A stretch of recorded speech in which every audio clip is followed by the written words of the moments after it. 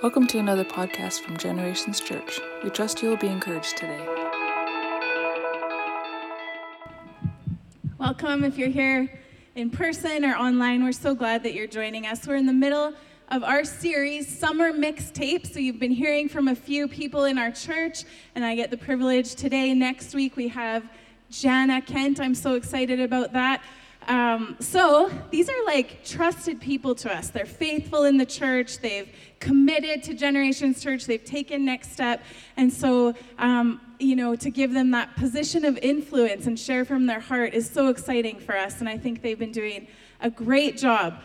So Summer Mixtape, the idea was road trip type thinking and type songs. But as it turns out, there is not one song in my past that is appropriate. Honestly, I'm looking at the lyrics, remembering singing Meatloaf in the back of a volleyball van.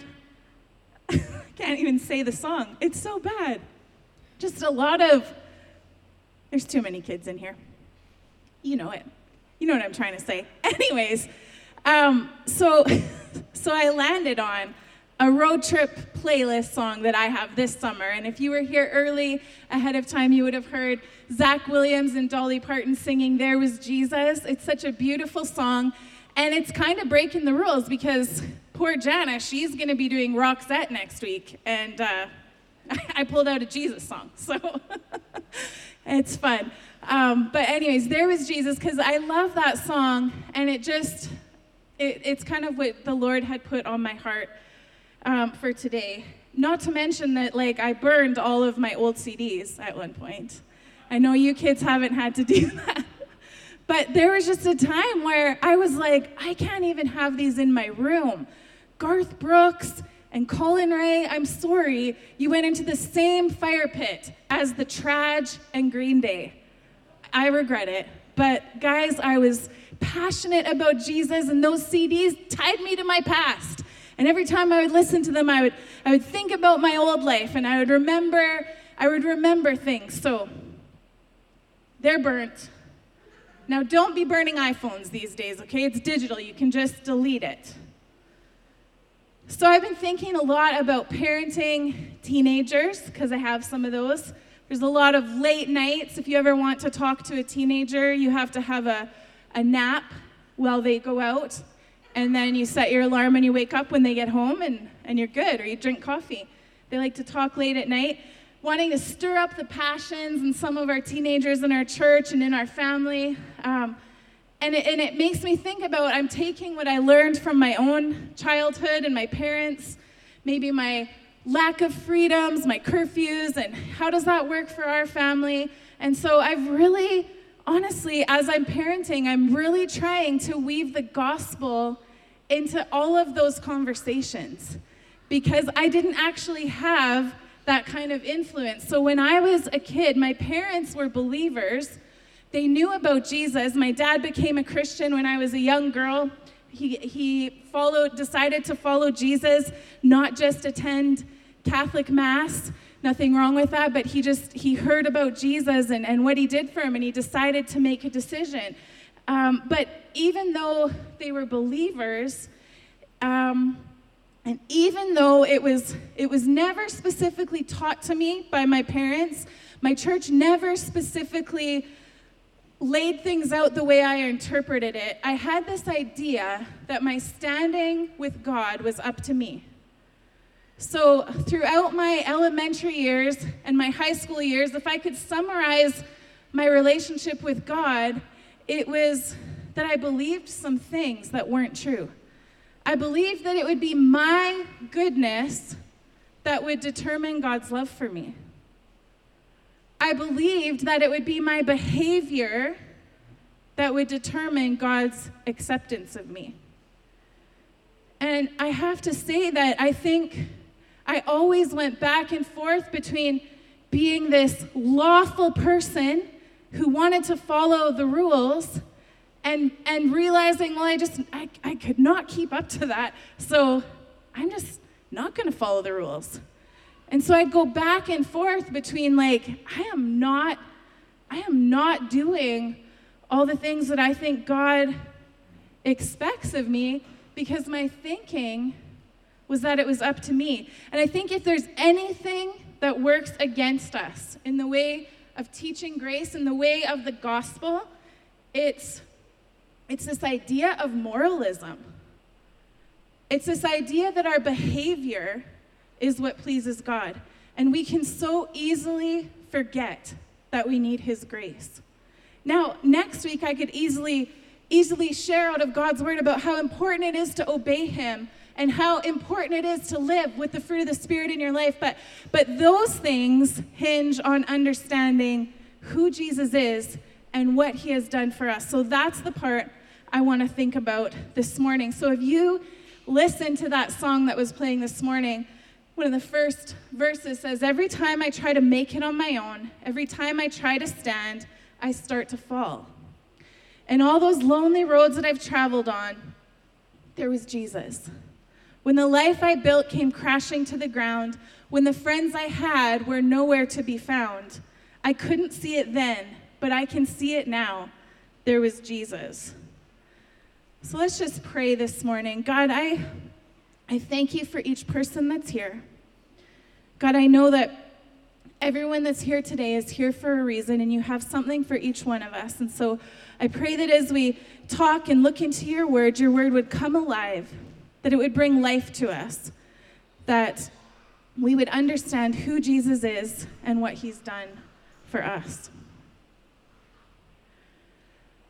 Michael Horton, in his book, Christless Christianity, writes, what would it look like if Satan really took control of a city? Over half a century ago, a minister named Donald Gray Barnhouse offered his own scenario in his weekly sermon that was broadcast nationwide in CBS radio. Barnhouse speculated that if Satan took over Philadelphia, where he pastored, all of the bars would be closed, pornography banished, and pristine streets would be filled with tidy pedestrians who smiled at each other. He's speculating what it would look like if Satan took over the entire city. Pristine streets, tidy pedestrians who smiled at each other. There would be no swearing. The children would say yes, sir, and yes, ma'am. And the churches would be full every Sunday where Christ was not preached. And isn't that scary? Because what Barnhouse describes is what most of us want for our children, for our spouse, for ourselves. Jesus or no Jesus, we want them to obey.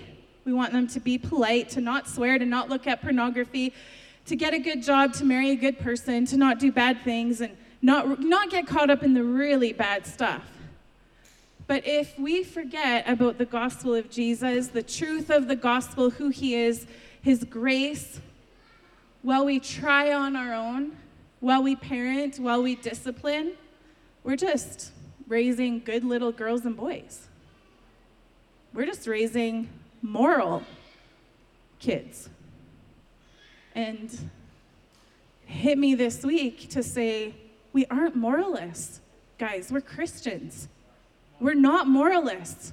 We're Christians. And so that means that everything we do should have the gospel of grace and the message of Jesus woven through it. It's not what I can do on my own. I've tried.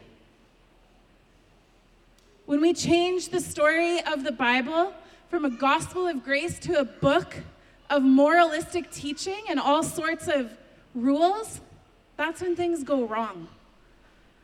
My favorite Bible is the Jesus Storybook Bible. When I gave my life to Christ, I bought a really fat Bible filled with life application, the New Living Translation Life Application Bible. It explained to me things I didn't understand. It gave me history, and it really opened up my eyes, getting a picture of God.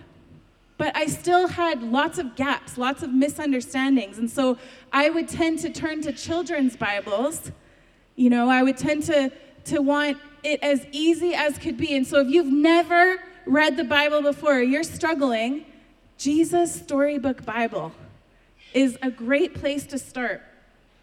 And one of the things she says in the introduction, maybe even just close your eyes as I read it right now. Now, some people think that the Bible is a book of rules, telling you what you should and shouldn't do. The Bible certainly does have some rules in it. They show you how life works. But the Bible isn't mainly about you and what you should be doing. It's about God and what he has done. Other people think the Bible is a book of heroes, showing you people you should copy. The Bible does have some heroes in it, but as you'll soon find out, most of the people in the Bible aren't heroes at all. They make some big mistakes, sometimes on purpose. They get afraid and run away. At times, they're downright mean. No, the Bible is not a book of rules or a book of heroes. It's most of all a story, an adventure story about a young hero who comes from a faraway country to win back his lost treasure. A story about a brave prince who leaves his palace, his throne, everything to rescue the one he loves. It's like the most wonderful of fairy tales that has come true in real life. You see, the best thing about this story is it's true. There's lots of stories in the Bible, but they're all telling the big story of how God loves his children and comes to rescue them. It takes the whole Bible to tell this story. And at the center of this story, there's a baby. Every story in the Bible whispers his name. He's like the missing piece of a puzzle, the piece that makes all other pieces fit together, and suddenly you can see a beautiful picture. And this is no ordinary baby. This is the child upon whom everything would depend. This is the child who would one day, but wait, our story starts where all good stories start, right at the beginning. And today I want to take us all the way back to the beginning, keeping in mind how I was sharing my story where I always felt like I couldn't match up. You know, I knew about rules, but I was always falling short. Just like Romans 3:23 tells us, we've all fallen short. And because of that, I was living in this constant state of shame and guilt. And maybe you've experienced that before, or you do now, because instead of walking in that grace relationship and understanding that God sent Jesus, I was trying my best to keep those rules. And so what I would do is I would find the line. I would often ask people, youth pastors, like how far can I go? How far is too far? And nobody had the answer. And sadly, nobody pointed me to wisdom. Nobody pointed me to Jesus. You know, I would want to know, like, okay, just use your imagination. I'm not going to go there. Wherever the line was, I wanted to be as close as I could. And the problem with that is the minute you make one bad choice, you're over the line. There's no margin. There's no margin for, okay, I got a little too close. And so as we raise teenagers and as we have taught in youth groups and churches for all these years, we're going, it's not just about what you can do, it's about whether or not you should. You know, it's not just about the rules. Give yourself wisdom. Just because you can doesn't mean you should. If you're making your limits way back here, there's a little bit of margin. You're not going to enter into the chains that sometimes sin brings. When you're so close to that line, you're only one decision away from sin, and you end up crossing lines you never wanted to cross. And the cycle of guilt and shame enters in. In Genesis chapter 2, God commands Adam in the garden.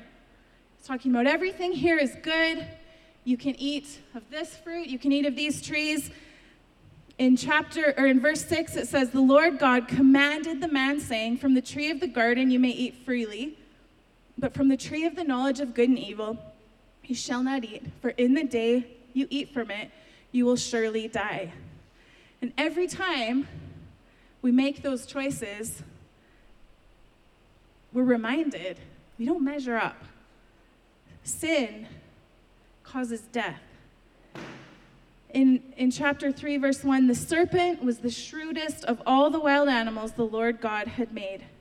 One day he asked the woman, Did God really say you must not eat from the fruit of any of the trees of the garden? And remember, the attack of the enemy is always going to question, did God really say? Did God really say? You can fill in the blanks. We question him. Of course we may eat fruit from the trees in the garden, the woman replied. It's only the fruit from the tree in the middle of the garden that we're not allowed to eat. God said you must not eat it or even touch it. If you do, you will die. Boundaries. Don't even touch it. You won't die, the serpent said. Like, not really. Have you ever kind of had it doesn't sound like a real voice, but those thoughts like, it's just a big deal. It's not a big deal. I'm just gonna get a little bit closer to the line. His good old lies about how unfun God is, how great sin is, and everything that you're missing out on. So Eve eats the fruit and she shares with her husband because sin really loves company. And what happens next in verse 7, the moment their eyes were opened, at that moment their eyes were opened, and they suddenly felt shame at their nakedness. So they sewed fig leaves together to cover themselves. And I think sometimes we ignore what's happening in our own hearts. It's easier to see it when it's happening to someone else. So if you can't see it in yourself, maybe you have kids and you can think of it in the kids. When they get into trouble, their initial flesh response is not always to come get help. They have to be trained to come get help. Their initial response is to tell a lie. Their initial response is to cover it up.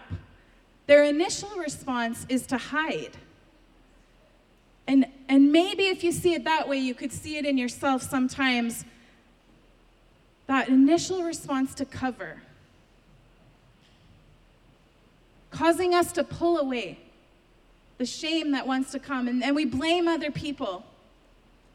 Shame causes us to hide. As I was preparing this week, I marveled at what I saw in the news because Dr. Hinshaw was talking about COVID-19, which we're still experiencing the effects of. And she said, you guys, we have to be really careful because people who are testing positive are reported about, they report being shamed. And so we have to be compassionate with those who test positive. And there's a psychologist goes on in the article, and she says, a person does not feel worthy of love and belonging when they feel shame. Can identify with that. In the case of the novel coronavirus, people will be more likely to hide symptoms or hide a positive test if they believe they'll be ashamed for it. She goes on about how we should handle it, and she says it's actually that shame is the thing that will cause more deaths and more fatalities. And that just struck me this week, thinking about shame. We hide, it causes more damage. It causes more spiritual decay, more death in us, causes us to pull away. In Genesis chapter 3, verse 8, when the cool evening breezes were blowing, the man and his wife heard the Lord God walking about in the garden. So they hid from the Lord among the trees. Then the Lord God called to the man, "Where are you?" Verse 10, he replied, "I heard you walking in the garden, so I hid. I was afraid because I was naked." And so many times we're far from God because sin and shame have caused us to pull away. Whether it be that we've been trying to keep the rules or we have no regard for the rules, shame will cause us to hide. Just like Adam and Eve, God hasn't changed anything about his routine with us. He still showed up. He still wanted to hang with them and talk to them. He hasn't changed who he is to you. Jesus Christ is the same yesterday, today, and forever. He's still there, and where can they be found? They're in the trees. They're hiding. They're feeling exposed. And you might see it in yourself, maybe with your spouse, maybe at work, but it looks something like, we don't usually respond like, God, I need help. We respond trying to fix it on our own. We respond by trying to make it right, trying to pull our socks up. I'm just going to try harder next time. I'm just going to be better next time. I'm just going to try to be good. And I think we parent that way a little bit too, guys. It used to be said when we were growing up, you should be ashamed of yourself. Shame on you. And very quickly, I think as we raised kids, we realized, oh, no, we don't want shame. But it's still hard to weave the gospel in, like, yeah, I know you made a mistake. So this week, when one of my kids was participating in something that they knew wasn't appropriate, and I had a little talk with them, because the gospel of grace was on my mind, I was able to say, hey, let's look at this. Look what happened. The minute there was an opportunity by being caught or having to tell about what happened, just like in the garden, what was your response? You wanted to lie. You wanted to blame someone else. I'm just like you. I'm just like you. I've done that. I do that. And that's why we need Jesus. I try to cover it up all the time. I'm so sorry, Travis, that I've disappointed you. I'll just make it up to you tomorrow. We don't allow the gospel of grace to cause us to repent, to cause us to want to change. We're just going to make it up to someone. I'm not going to change. I'm not going to trust in you. I'm just going to work harder. Making it up to you, God. Making it up to you, people, kids, boss. We try harder. We try to make things right on our own. We try to have our own righteousness. But we know in Isaiah, the Bible says we've all been infected and impure with sin. When we display our righteous deeds, they're nothing but filthy rags. My better and my harder is just not enough. It doesn't matter how good, how moral I am. That's not the point. It's not enough. And so even in Genesis, we can see God foreshadowing. He's always pointing to Jesus. The entire Bible, the whole story points to Jesus. All the rule keeping, all the lists, all the bloodshed, it's all pointing us to Jesus, exposing that we cannot meet those expectations. And so in verse 21, it says, "And the Lord God made clothing from animal skin for Adam and his wife, because their attempts to make things right were not good enough. There had to be the shedding of blood." In Hebrews, it says, without the shedding of blood, there's no forgiveness of sins. There was always bloodshed in the Old Testament. But the new covenant, once and for all, Jesus died for us. Sinless man. The records of our wrong nailed to the cross. When I consider that he became sin for me, I can only bend my knee. He not only took my sin, he became sin for me. And he gives me his very nature, his very righteousness. He covers us with righteousness so that we can be made right with God. Isaiah 61 verse 10, "I'm overwhelmed with joy in the Lord my God, for he has dressed me with the clothing of salvation and draped me in a robe of righteousness." He covers us. Just like in Genesis, he covered them. He covered them and he draws them near. God wants to draw you near.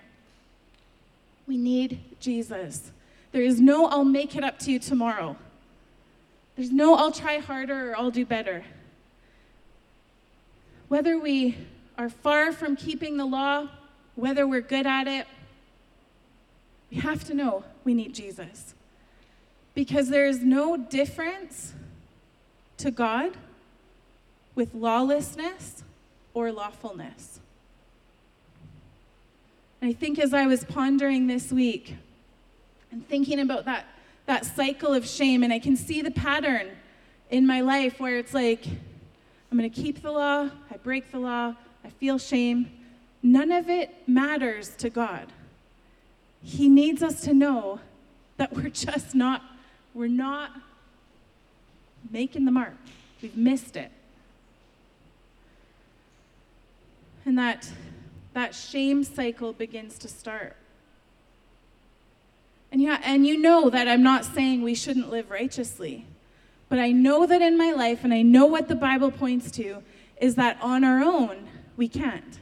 And it wasn't until I understood what Jesus had done for me that I even wanted to obey. You know, my attitude was no longer, how close can I get? It was like, I want nothing to do with that. Because the closer I get to that line, the less intimacy I experienced with Jesus. The less I felt like I could hear from him and trust in his word. It was like I was always, being pulled back and forth. But once I understood it was Jesus, my heart wanted to obey. God's already taking care of your sin. Galatians 2:16, yet we know that a person is made right with God by faith in Jesus Christ, not by obeying the law. And we've believed in Christ Jesus so that we might be made right with God because of our faith in Christ, not because we've obeyed the law. For no one will ever be made right with God by obeying the law. Even the people in the Bible who were good at keeping the law, like maybe the ones who were considered the really good guys, they killed the only good man that ever did exist. Even the most religious and the best at keeping the law missed Jesus. And so as we kind of begin to wrap up this morning, don't miss Jesus. Don't be so good at keeping the law. Don't be so good at keeping the rules. Or don't be so far. Don't be so close to lawlessness. Put your trust in Jesus. Don't miss him. I'm going to ask the worship team to come, and they're just going to play some music. I want to read to you Romans chapter 8. It's long. I memorized it once in Bible school, but I want to read it from the Message, and that's not the way I memorized it. The way I memorized it, I think, was the NIV, and you probably know it. Therefore, there's no condemnation for those who are in Christ Jesus. If you are battling with shame, if you're battling with trying to do it on your own, if you don't know what it's like to walk with Jesus, I want to encourage you today to take that step and put your faith in him. In the Message, the heading above Romans chapter 8 says, the solution is life on God's terms. Verse 1, with the arrival of Jesus the Messiah, the fateful dilemma is resolved. Those who enter into Christ's being here for us no longer, as in he died and he rose again, we live under this continuous, low-lying black cloud. A new power is in operation. The Spirit of life in Christ, like a strong wind, has cleared the air, freeing you from a fated lifetime of brutal tyranny at the hands of sin and death. God went for the jugular when he sent his own son. He didn't deal with the problem as something remote and unimportant. In his son Jesus, he personally took on the human condition, entered the disordered mess of struggling humanity in order to set it right once and for all. Doesn't matter what mess you're in, he wants to set it right. He wants to enter into your world, your home, your workplace, and set it right. The law code, weakened as it always was, by fractured human nature, could never have done that. The law always ended up being a Band-Aid on sin. How many of you have just put a Band-Aid on some things instead of a deep healing of it? We just Band-Aid things sometimes. Maybe you've been walking around with that Band-Aid and today you're willing to rip it off so it can heal. Maybe it needs air, needs God-breathed life into it today. A deep healing. And now what the law code asked for but we couldn't deliver is accomplished as we, instead of redoubling our own efforts, simply embrace what the Spirit is doing in us. Goes on to talk about, there's those who think they can do it on their own. They end up obsessed with measuring their own moral muscle, but never get around to exercising it in real life. Let's not be like that. Let's let the gospel of Jesus, the good news that he came and he died and he rose again, let's let that permeate everything we do. Not in a weird way, not in a I'm trying so hard way, just healing, peace. When God lives and breathes in you, and he does, as surely as he did in Jesus, you are delivered from the dead life. With his Spirit living in you, your body will be as alive as Christ's. Stand up this morning, and we're just going to pray. God, would you come right now?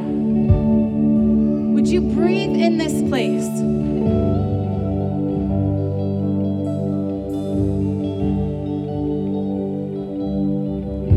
Maybe you've never welcomed Jesus.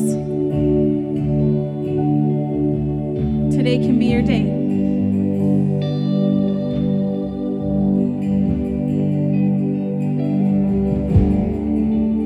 The law of God shows us what God commands, but it doesn't have the power to enable us to do what it says. It guides us, but it doesn't give us life. Jesus gave his life for us. God, today, would you come and would you, instead of a Band-Aid for sin and shame, would you bring healing? Would you help us, rather than redoubling our efforts, embrace what you have for us through Jesus? Thank you for joining us in another podcast from Generations Church. If you enjoyed listening today, please subscribe to our podcast channel to get a new one each week.